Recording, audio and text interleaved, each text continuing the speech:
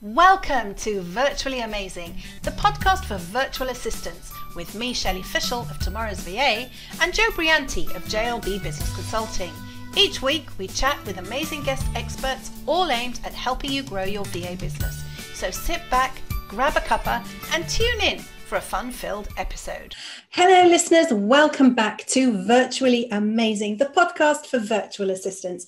And once again, Joe and I are absolutely thrilled to be back with you for another Monday motivational podcast. Today, we are going to be talking to the magnificent Lucy Brazier a little bit later. And we're going to let her introduce herself because I think she doesn't really need much introduction. Certainly if you're a PA or an EA and are listening in, you will know who Lucy is. And most of the VAs will also know Lucy. Lucy is passionate about developing assistants in all their roles. So I'm really looking forward to talking to her. But in the meantime, Joe, what should we chat about? Oh, so let's think. Gosh, there's so much. There's so much to talk about, isn't there?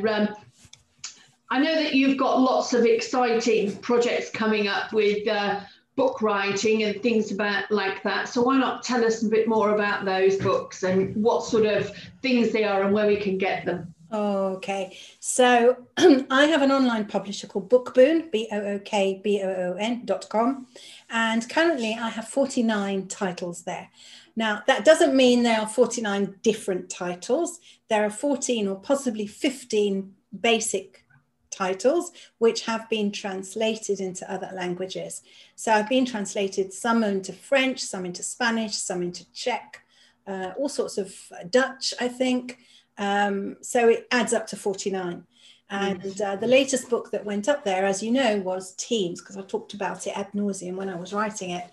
And I've realized that off Outlook 2013, I saw a notification from Microsoft a couple of weeks ago that is going to be out of support, probably towards the end of 2021.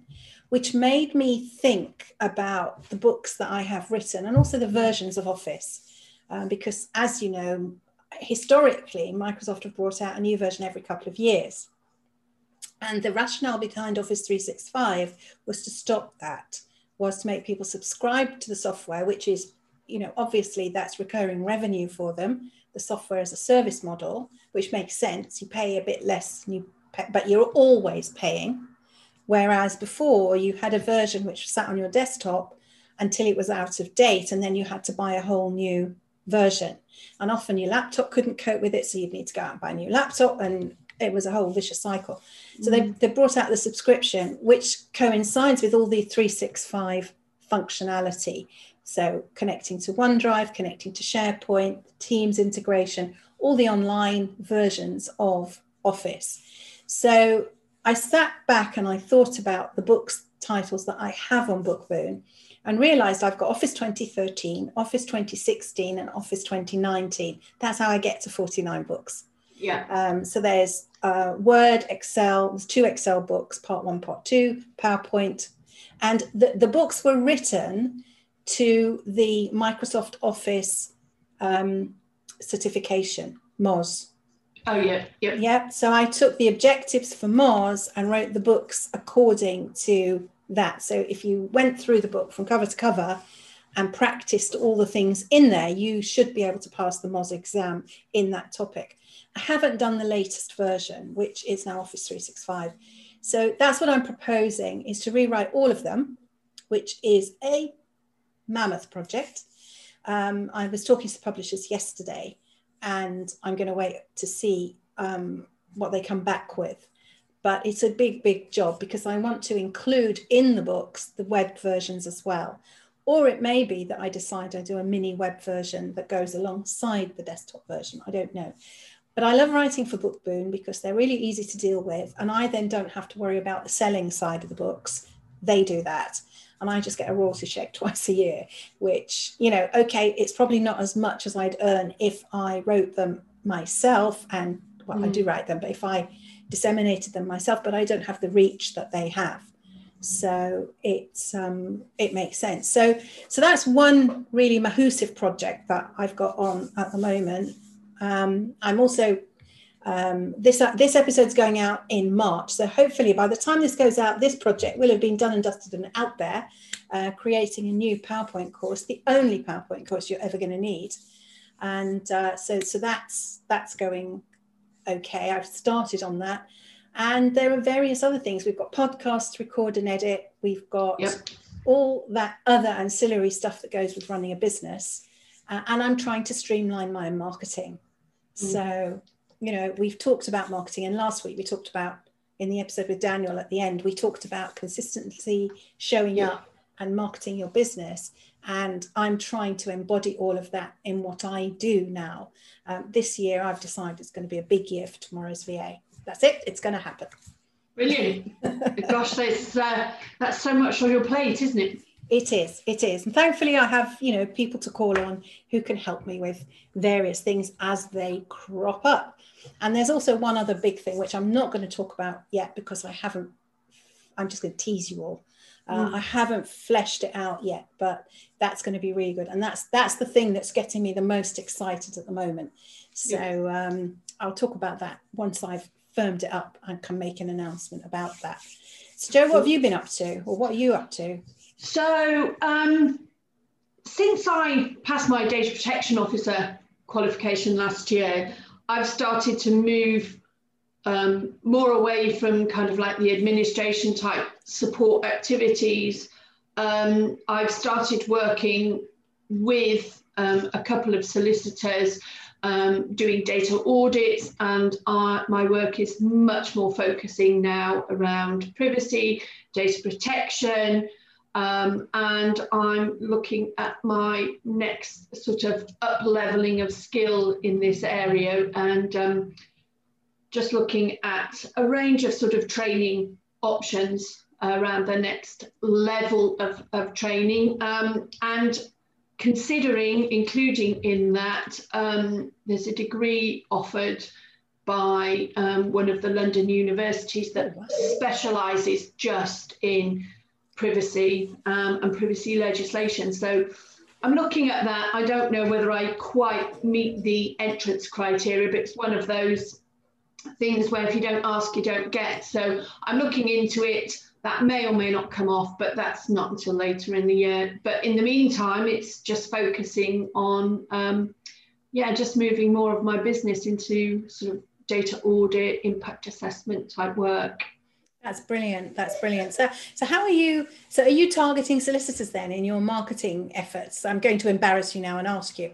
No, not specifically. I'm partnering with a couple of solicitors because they are providing legal expertise to clients, but they don't necessarily want to go and do a data audit for a client.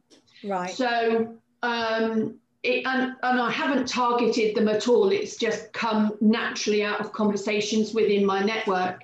So I've had a couple of sort of referrals to do if you like, the administrative end, whereas they then do the legal element of making the recommendations, because I'm not a data lawyer. No.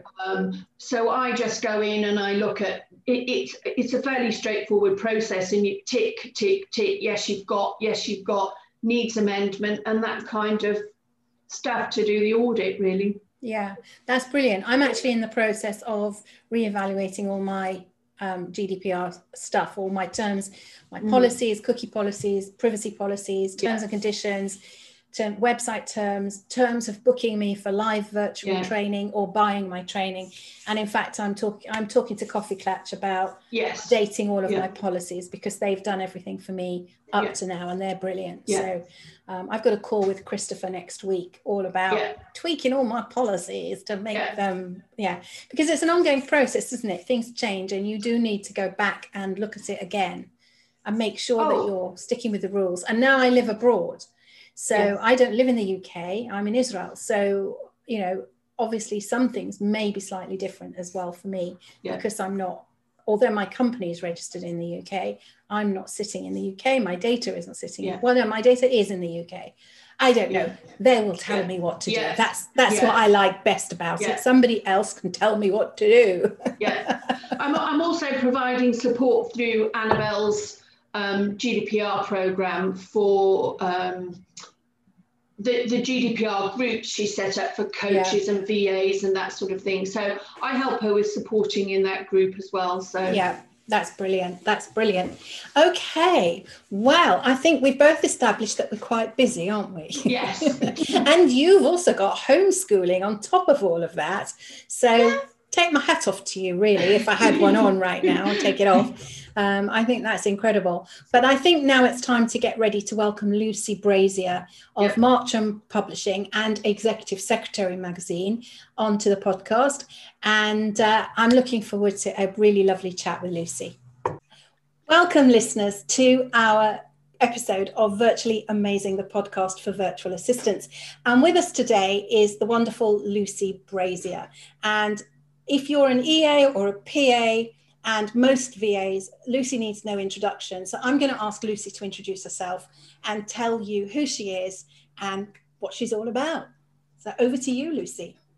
Thank you so much, Shelley. So I guess for those of you that don't know me, I am the CEO and publisher of Executive Secretary magazine. Marcham Publishing is the company, and we publish a magazine which goes out globally to executive assistants and personal assistants and management assistants and any other assistants that you want to call it. In fact, we found 162 job titles for this marketplace so far. So whatever you are calling yourself today, that's what we do. We support you with the magazine, but also with training and conferences and training in whatever format you want it. Yeah, that's great. And I've been party to that because I presented at Exec Tech, which I still feel I need to put my teeth in when I say it.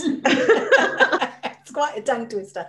So Lucy, how did you get to be a champion of assistants in general, executives, PAs, VAs, whatever? What made you focus there? Well, actually, I had been in publishing since I was 18, and I've just turned 51, and the magazine's now been running for the last 10 years. And initially as a publisher, because I had been a publishing director for a very large publishing company. I was looking after about 13 magazines and all the events that went alongside that, and burnt out in 2010.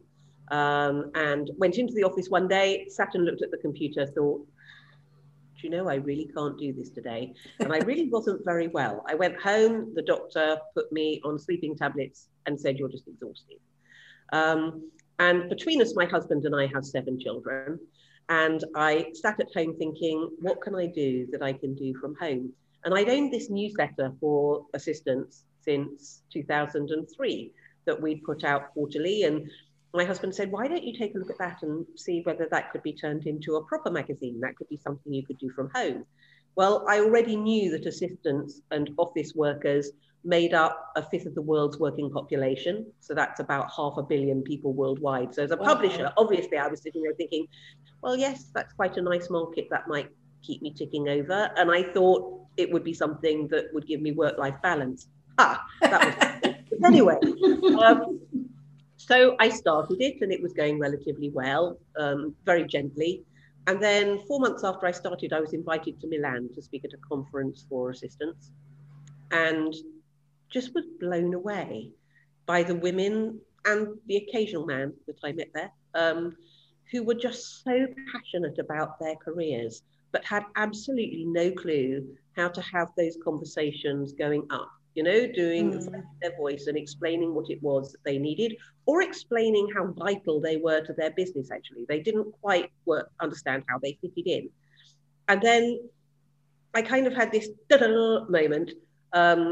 Then I came back to the UK and I went on Susie Baron-Stubley's 2-day PA retreat. Do you remember Susie? I'm sure. No. Well, Susie Baron-Stubley in her time was the top trainer in the world for assistants.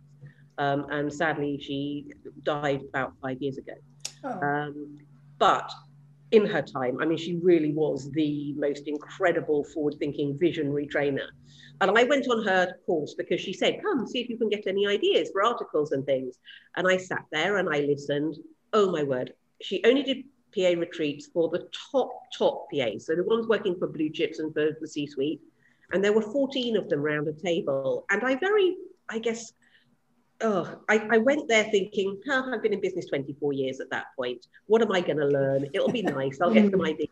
And came away just going, oh my gosh, this is just the most incredible group of women. And just thinking, actually, somebody needs to advocate for them. So that year I did four events.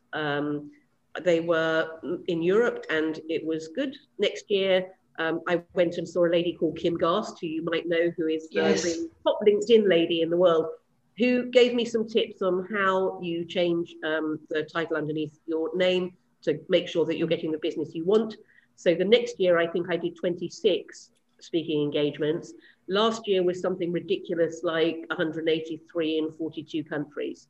And the more assistants I've met, the more passionate I've got about it, the more I can see very clearly what needs to be done. It's just there's so much work. And so we've kind of gathered people as we've gone. When I started traveling the world, I found pockets of people who were doing the most amazing work in their countries, but who weren't aware that there was exactly the same work going on all the way around the world. And in fact, in 2018, when we did World Administrators Summit, which was, well, that's been going since 1991, every 3 years, but it's like the G8 for assistants. I turned up at that, and the heads of associations from all over the world were there and saying, hi, so nice to finally meet you. And it was amazing because all these people I'd worked with all over the world and had connected so that they could all work together, which is why our hashtag, by the way, is hashtag One Profession, One Voice. Yeah. We're finally meeting each other in person. And the world work is just so extraordinary at the moment. There's some amazing things going on at that level. So there you are. There's a very long answer to a very short question. No. The other thing about it, though, is that actually I have never felt quite in business like I fitted in. And, you know, as a woman with lots of children, I've always worked in marketplaces as a publisher where women weren't really. So I worked, for example, as a publisher of the engineering division at Centaur Publications, where the only women there were the assistants and all the men were in their 60s. And I came in at 28 as a publisher and they all went, oh my gosh, not only is she a woman, but she's a baby woman. So for me, it was very much coming into a marketplace where I really felt I got it. I felt that I understood working in business and not really being seen and not being appreciated. Yeah. And not being a square peg in a round hole, if you like. And it was a real thing for me to think, well, actually, if I get this right, I could change the working lives of 500 million people.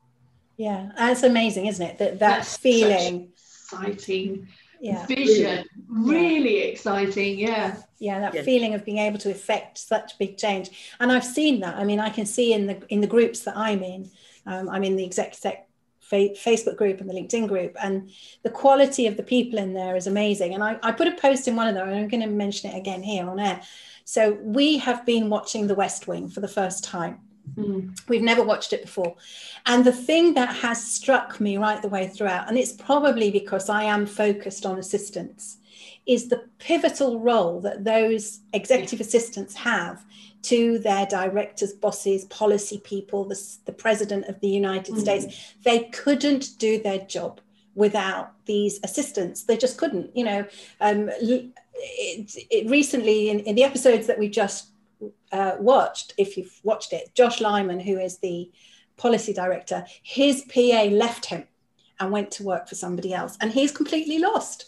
And you can see it. He doesn't know what to do. And it's fantastic. And it really is a brilliant demonstration of how important that assistant role is. Definitely. I feel very blessed because actually in my role as publisher, I have managed to interview and to spend a lot of time with some of these assistants that work at that level. And in fact, you know, when I say to people I run a magazine for assistants, they go, oh, really? And I sometimes sit there and think, oh my word, you have no clue. These people are just so extraordinary. But then I also do have a front row seat in history. You know, I've interviewed Obama's assistant. I've interviewed Mandela's assistant, Archbishop Desmond Tutu's assistant, Oprah's assistant, Bill Gates's assistant, you know. And actually, I'm not letting out secrets because I know we're broadcasting next week and I'm announcing it on Monday. But the headliner for the big conference that we've got coming up in March, who I've just secured, was Princess Diana's personal aide. Oh, wow. So, and he is extraordinary. In fact, he's currently a character on The Crown, and he's also an advisor on The Crown. But his stories is that because he wasn't just her personal aide, he looked after her PR as well. And he was responsible for that picture of her in front of the Taj Mahal. Yeah. But he talks about etiquette and the way to support somebody at a level to make sure that they feel like you've got them and you're not going to drop them. Yeah. And I think I've interviewed him a couple of times for other conference organisers, but we finally managed to get him to do one for us, and I'm really excited. Oh, that sounds phenomenal. That sounds amazing. Just imagine being an assistant at that, you know, that very elite level. I mean, it's Mandela and all of those hugely iconic people. It's extraordinary. Wow. Yeah, it's wonderful. But actually, what's so interesting, I did a series of interviews actually with some of the really, really top ones. And one of the questions I asked them was, what advice would you give a new assistant coming into it?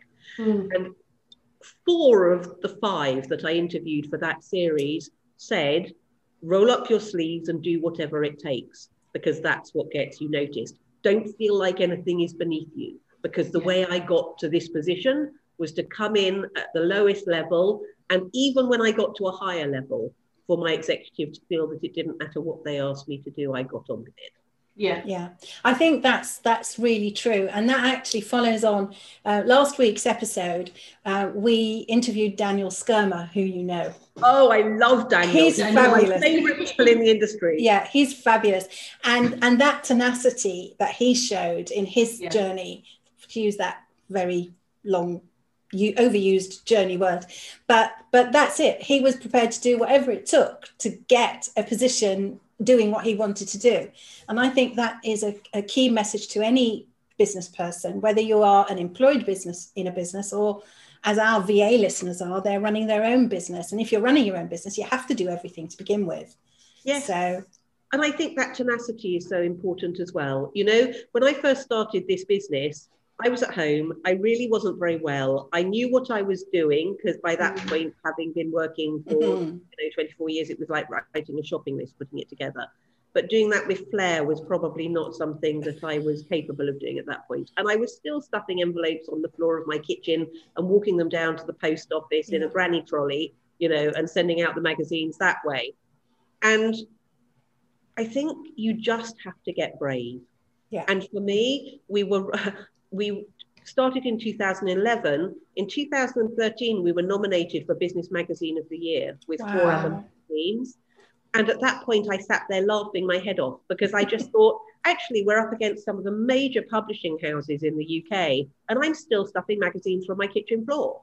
But we built a business that looked like it was an international business on the surface. And I think just going out and asking the top people whether they'll write for you, asking the top people whether they would speak for you. You know, if somebody said it's this amount of money and you didn't have it, being absolutely honest and saying, I will come back to you, but I have far too much respect for you to waste your time. So, you know, but it's understanding your product and how good you are. Yeah. And driving that forward, I think. Yeah. And I think that's a good point for any business to know. And, you know, VAs, PAs, EAs, you know, to value yourself.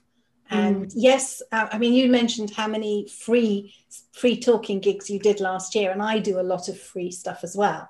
And you just hope that on the back of that free stuff, somebody somewhere will buy something that you put out there.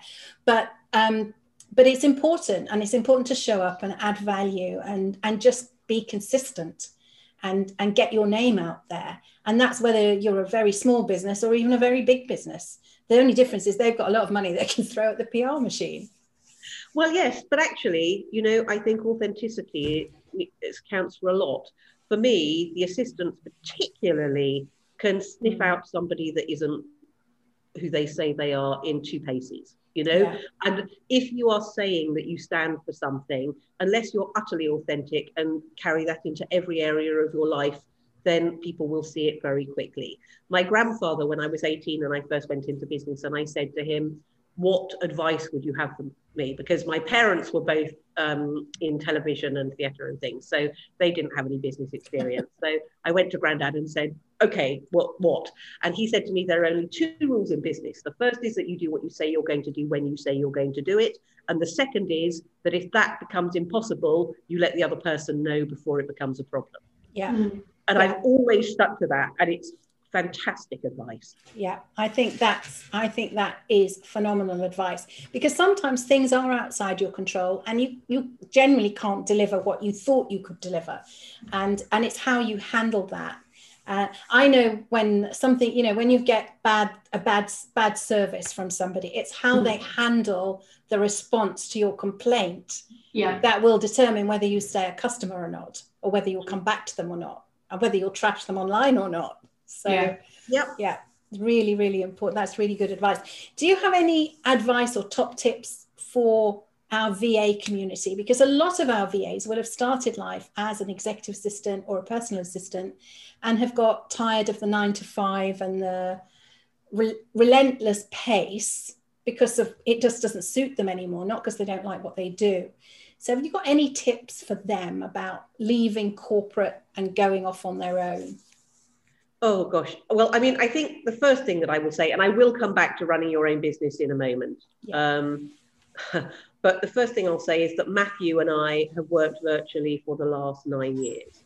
And I know he isn't a virtual assistant. He is an assistant that works virtually. Yes. And there is a big difference. However, what I would say is that we do our daily huddles every day. Every morning we do morning prayers and we have 10 minutes. It's the most important meeting of my day.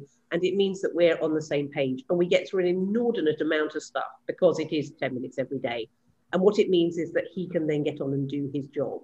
So to me, you might have multiple clients, but make sure that you're meeting with them and that the communication is good. I think communication and the systems is absolutely key. And I know that Matt and I go backwards and forwards on email. We see each other face to face like this on a daily basis.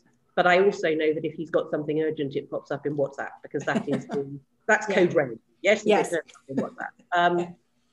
But if the communication is wrong, it's going to go down the toilet very, very quickly. Yeah.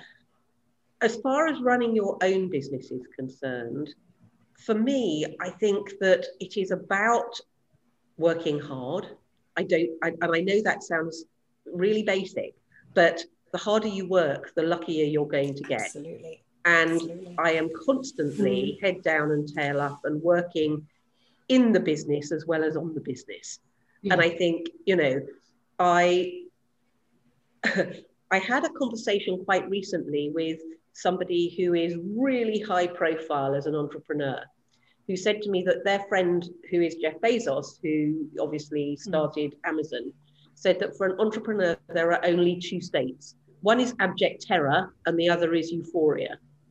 Yeah, I think I'd go with that. Yes. And actually, it was a huge relief. I went, seriously? And 10 years in, I'm better at it. Things that would have totally thrown me off course and sent me into a meltdown in the beginning, now I look at and I go, well, I've done that and I've got through that. So yes, that's quite terrifying, but let's just get on with it. It's about taking a deep breath and understanding that it's now your responsibility. And if you put your head in the sand, it's not going to go away and it's going to become a problem. Yeah. But the other side of that is the euphoria when you do something amazing and knowing that it's all down to you. Yeah, absolutely. Yeah. Absolutely. Yeah. How does that resonate with you, Jo? Yeah, totally. Because, as a small business owner, going through that start phase, then sort of building and changing and evolving, you're always either doing the next evolution and thinking, oh my God, where's the next set of clients coming from? Then they arrive and then it's like, oh, and then it's the whole kind of mishmash. Yeah, absolutely. Yeah. Totally get that. And it makes me feel a little glad in my heart that somebody of Jeff Bezos' ilk is sort of talking about the ups and the downs and because I wouldn't have expected him. He's probably done it years ago, but I would not expect it now because his business is part of our fabric really now, or it feels that way, doesn't it? Yes, but it's still terribly personal, isn't Yeah. it? Because to me, my business is my baby, and it always Yes. has been. And I Yes. love it, and I nurture it, and I adore it. And once something goes wrong, I take it terribly personally. Totally. I think it's down to me. I must have been a terrible person, or I must have missed something. And actually, business is business. Yeah. It's about understanding that you have to sail your way through it. Do you know, somebody said to me this week, and I just have to share this with you, and this isn't anything to do with business, but I love it. I know we all know this analogy of the duck on the water, and the duck and the legs going like crazy, and it looking like this move. This woman said to me this week, the executives are the duck and the assistants are the legs. Yeah. Oh, perfect. Yeah. And I thought, I've heard the analogy, but I've never heard it put quite like that before. Yeah. And she's totally right. Totally right. And I like what you said about Matthew, that he is an assistant who works virtually.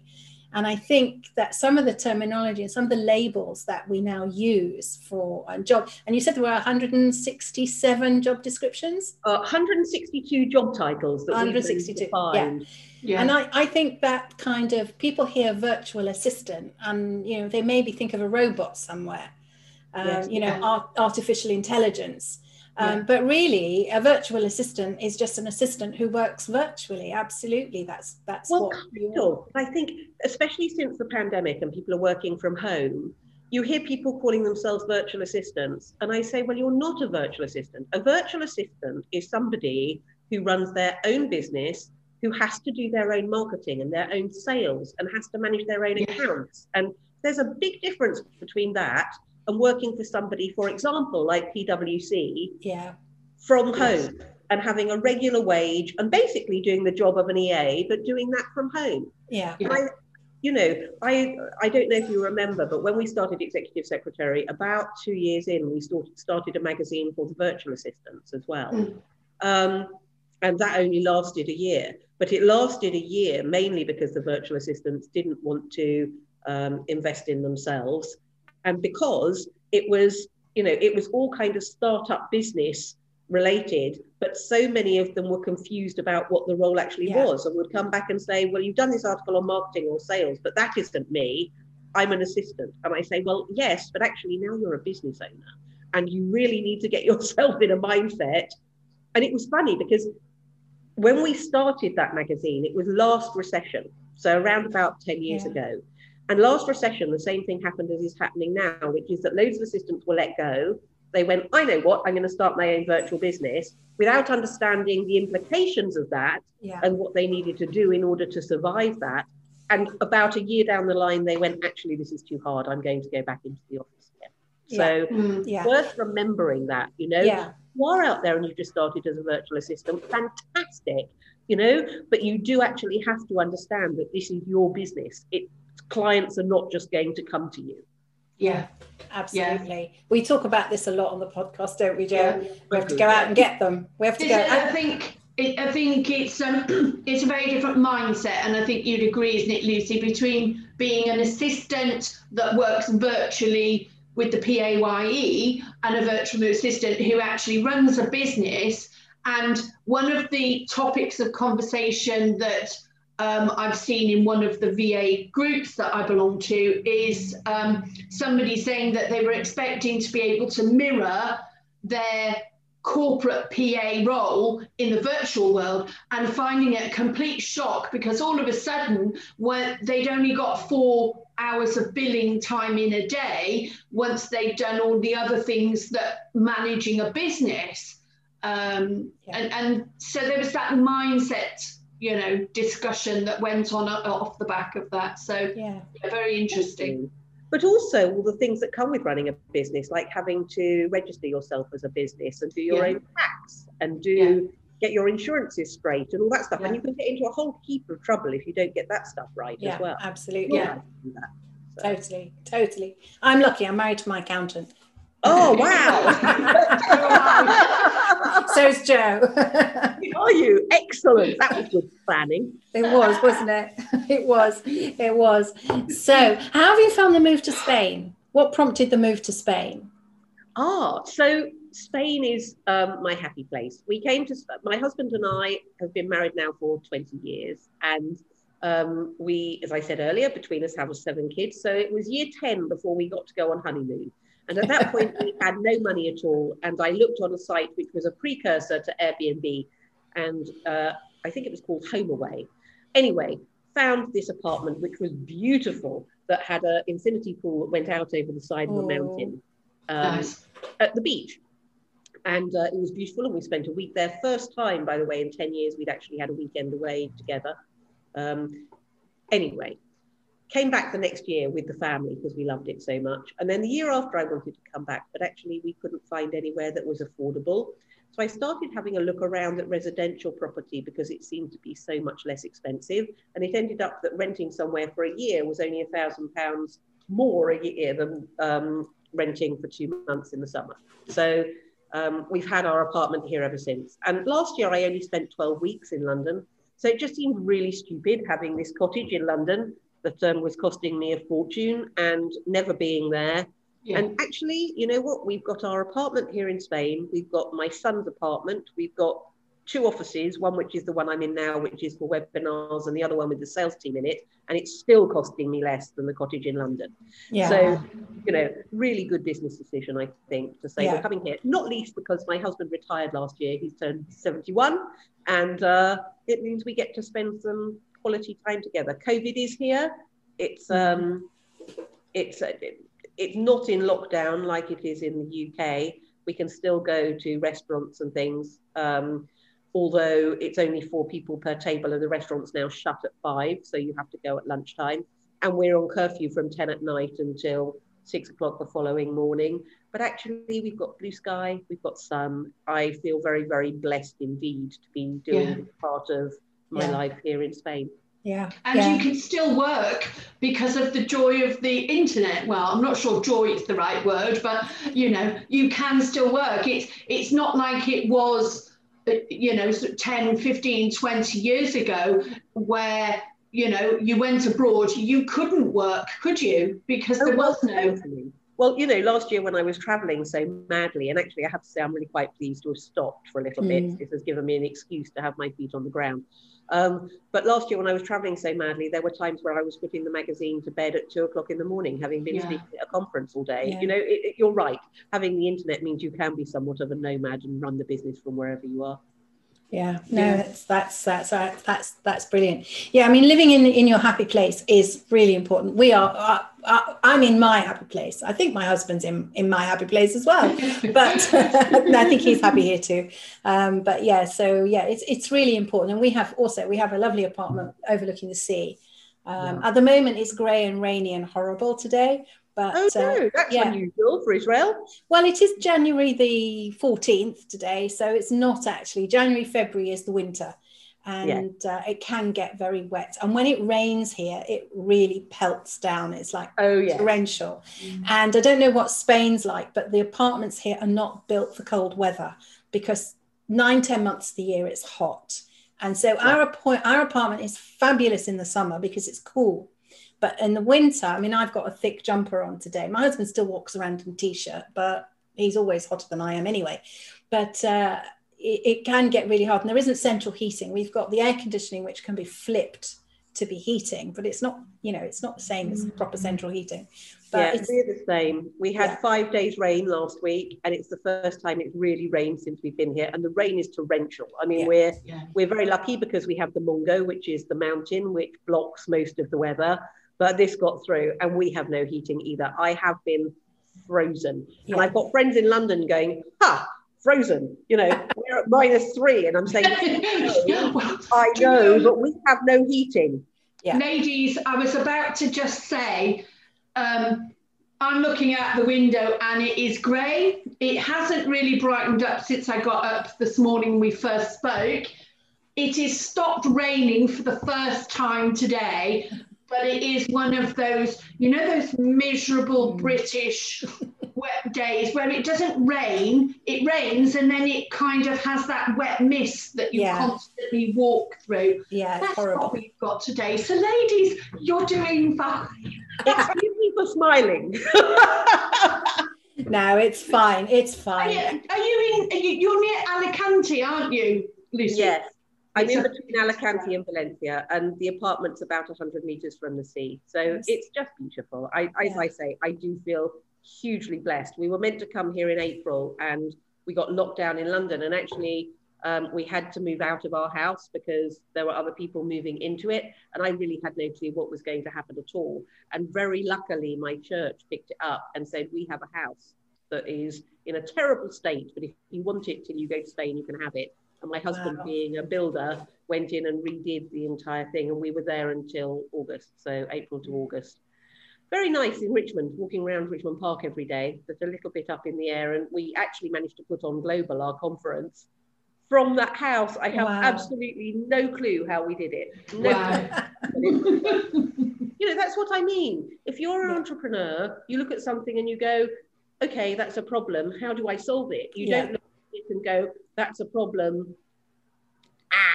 No, you just get on with it, and it's true. And when you're entrepreneurial, also, you're always looking for the next thing. So what's the next thing I can do? What's the next thing I can promote? What's the next thing I can help people with? And that's hugely exciting as well. Hugely exciting. My problem isn't that I don't have ideas. My problem is that I have so many ideas, and they're all, I mean, I could show you the pile of papers that I've got with notes on that I made over Christmas that I need to type up. But we have so much stuff coming this year. It's just ridiculous. And actually, I think before we start announcing all of it, I said, let's just hold fire and announce things one at a time in case it all gets a little bit too much. I think that's true. I treated myself at Christmas, and you might find this useful, Lucy. It's called a rocket book. Oh, yes. They're the microwavable ones, right? No. I haven't got one of those. This is one that comes with a cloth, right? And you write in it. You have to use one of these special friction pens, but you write in it, and then it links to my OneDrive. Oh, lovely. Or my Outlook, or my Trello board. There's about half a dozen electronic sort of tools that I can link it to, including my Outlook. You write in it with your friction, take a photo of it with the app on your phone, upload it, you wipe the book with water, just this special damp cloth, and you reuse it. No more paper, notes, scraps on the desk. How amazing. I have to tell you, I've just used Otter. Have you come across Otter? Yes. AI. Love I've Otter. just used Otter to write my book, which is with the editor, because we've got my course, my Modern Day Assistant course, which is coming out any minute. We filmed it at the end of last year and it's been edited. But literally, I sat there with Otter, played it, recorded it, and now it's gone off to my editor for editing. I didn't have to write a thing. It's great. Yeah. You can do that in Word, there's dictation in Word. Oh, yes. I just found the punctuation better in Otter. I tried both to start with, but I'll tell you what, I don't half waffle. When I sat there and it all turned into, they take the training that you're speaking and they turn it into a book. I was suddenly aware of how much I chat. Well, I know for all my courses, most of my videos, my lessons have two versions. They have a version without captions and a version with captions, and then there's a transcript. And I hate reading the transcripts. I won't edit the transcripts anymore, because if somebody really wants to read it, they can read it. And it's literally everything that you say. I try and space it a bit and make it look a bit pretty, but if I was to spend the time editing the transcripts as well, the course would never see the light of day. But most people, I'm sure people don't even read the transcripts. They're much more likely, because the video's got the screen sharing. So, why would they just read the transcript? But yeah, it is funny when you do that and you see what you sound like. Yeah, totally. Thank the Lord for Alistair, who is based in Sofia in Bulgaria, who is currently wading his way through that stuff. So I do have to. That's brilliant. That's brilliant. So is your book to go with the course?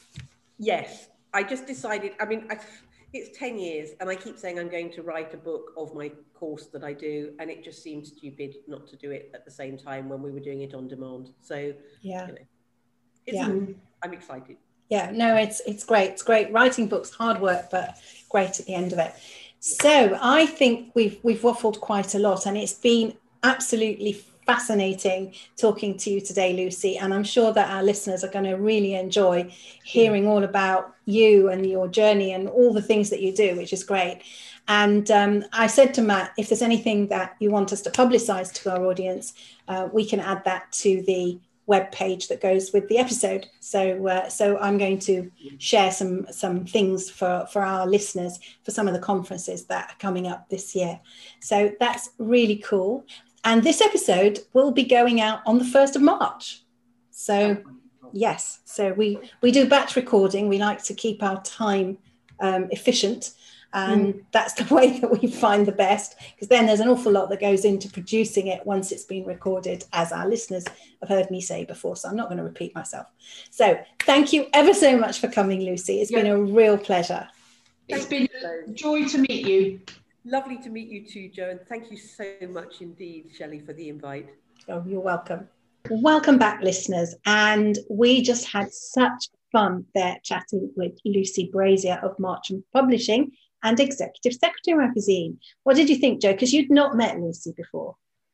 I just thought she was really, really uplifting and inspiring. And before Lucy came into the meeting, I said to you, what is it about somebody who has no obvious connection other than maybe having worked with an an assistant, that makes her so passionate about supporting and growing the role and the sort of, what's the word I'm looking for? It's gone from my head. It's that time of day. But the whole persona of the assistant and what an assistant can do for you, that's really, really inspiring. And even before I spoke to you, because I didn't know her, I looked up some of her stuff, and I looked up some of the articles and plans that she's got, and it's just jaw-droppingly exciting what she will do for the assistant industry. Really, really is.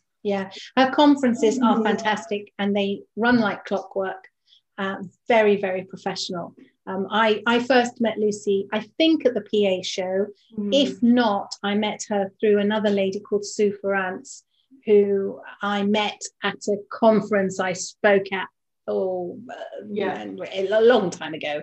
And I've been we've been in touch. And then I spoke, as we said, at Exec Tech in September, whilst I was in the States. That ran. So that was quite interesting. Although all those sessions were pre-recorded, which I'm so thankful that it was, and not live, which was, it would have been enough, because I was like in the middle of the night. So there we go. But and I think there were, even though we weren't really talking about VAs per se, I think there were a lot of lessons on running your business, which a VA as a business owner, we did talk about that. That Lucy shared. And I loved her grandfather's tips, didn't you? Yes, they were really, really, actually, just fundamentals, I think. Yeah, do what you say you're going to do. Yeah. And if you can't do it, tell them before it becomes a problem. Absolutely essential. And it is that thing of, if there is a problem, it's how you handle a problem. That is how your clients will stay with you. If you brush it under the carpet or pretend it's not your fault or whatever, they will walk off. So it was a fascinating interview, and an interesting also, somebody who has upped sticks and moved to another country. We keep coming across this, don't we, in the podcast?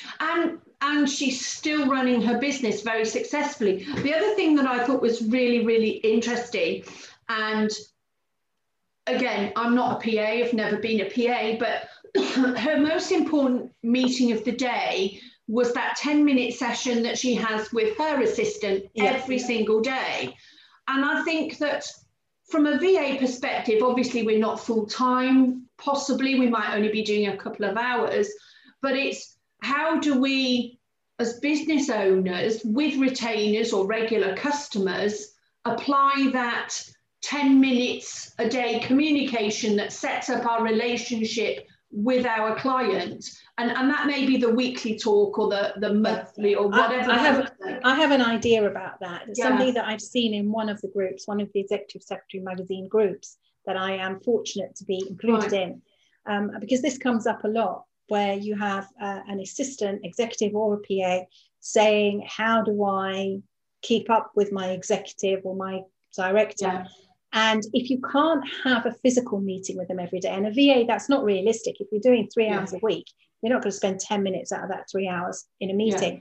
But what you could have is a summary email, so that each day you set up a quick step email in Outlook, for example, and you summarize for that client what you've done for them each day, what's coming up, what needs attention, what information you need. And if you make that part of your communication process, then your client will get to appreciate that you are foreshadowing any issues. So you are preventing, you're doing preventative medicine, if you like. Yeah. So you could do that at the end of the day, or you could make it the first thing of the day. But I think when you onboard a client, maybe you should say to them, look, this is my part of my process. I will be sending you a daily, bi-daily, 3 times a week, whatever works, update to make sure that our lines of communication are always open and that I know what's going on. I know that as somebody who has a VA, that's hugely important to me, because I want to know what my VA is doing, or how many, if I've got her on a retainer for so many hours a month, I don't want to always be having to ask how many hours we've got left. Yeah. I'd like to get a weekly report that says, right, we've got 4 hours left, or we've only used half an hour. Do you need any extra things done? And I think those are the kind of things that make you more valuable to your clients. I mean, I'm speaking here as somebody who uses a VA. Yes. And that's what I would want. Now, obviously, there are going to be other clients that won't want that. But I think that's one of the things that you could check with a client, whether that would be useful. Does that make, I mean, you do different things because you work on a project basis, but then even if you've got a project and you know that project's going to take you a month, by the time I have reporting points built into the plan, whether it is a 30-minute sort of update Zoom call, or whether it's just at X point, Y amount of work of the project will have been completed, or usually what I do is I work back from the target date. Mm-hmm. So the client will say, I'm launching this on the 1st of January. So we need to work back, right, this is going to take 6 weeks because we need this. And then we, all that kind of planning goes into it. And there are, review points. Milestones. It could be, review points, milestones, a conversation. Again, there's a flexibility there, because some clients will just say, just get on with it and send me an email when it's up to date or whatever. And then others who will want to be hands-on and in there and have a demonstration of how far you've got and all of those sorts of things. So it is. But I'm quite familiar with the idea of the milestone, as a project manager. So that really sounds quite sensible. And quick steps, as you will well know, are just a joy to work with once you get them set up and running and, Yeah, and you just set up a standard email, which is your reporting email, set it up and just send it off. Whatever, I think it should be part of your onboarding sequence. I mean, I'm not a VA trainer, I don't know, but I'm talking as somebody with a VA. This is what I would like. I would like to know maybe every week how far we've got, because often I will have extra things. Maybe I'll do a new social media campaign, or maybe I'm doing something else. And I know how much time that eats up. And sometimes I'm not sure if I've got enough time left in my budget. Yeah. Do I need to budget for extra time? I'm not averse to paying for what I need to pay for. But it's just it's knowledge. Knowledge is power. Whoever said that was absolutely right. Yeah. So I think that's something that one could do. If you have a retainer client, then you agree however much information you're going to report. Like I know I get an update at the end of the month. We use this many hours and we did this, and this. But maybe it would, be useful to know a bit more. And I do find myself sending a a quick Teams message, you know, how many hours have we got left for the rest of the month, because I've come up with a new idea. I mean, it's not my VA's fault that I've come up with a new idea. That's me, but that's the way I work. So I think that's kind of that's how you could do that equivalent of the daily huddle with your assistant. And I think some VAs do work, you know, on many hours. I mean, we've had people who have 20 hours a week with one client. And if you have 20 hours a week with somebody, you really can do 10 minutes a day on setting up your priorities and what needs to be done, because that also changes. You know, from the client perspective, what I said to you that I want done first yesterday may have changed by today. So I think that boils down to that communication that we talk about a lot. That's just been another great episode. I'm not going to talk about anything Microsoft today. I think we've waffled on long enough. And it's just been we did get quick steps in, didn't we? We did manage to mention quick steps. We did. But listeners, this episode's going out on the 1st of March. So it's the 1st of March today when you hear this. By now, my PowerPoint course there, I did have to get something in, didn't I? My latest perfect PowerPoint presentation, put your teeth in, Shelley. Perfect PowerPoint creation course. If it's not out yet, it will be imminent. By then. I've got various other things that I'm doing. I'm doing a couple of webinars in February and March for different organizations. I've got lots of virtual live training going on as well. So it's rather busy in my neck of the woods going forward, but that's how we like it, isn't it? Absolutely. Keeps us busy and out of mischief. Yeah, especially when there's a lockdown. We're still in lockdown. So we may as well do stuff. Anyway. Jo, it's been a great pleasure. Until the next time we meet to record. And listeners, Shelley@tomorrowsva.com is my email address. Jo@jlbsupportsolutions.co.uk. Virtually Amazing on Facebook is the Facebook page.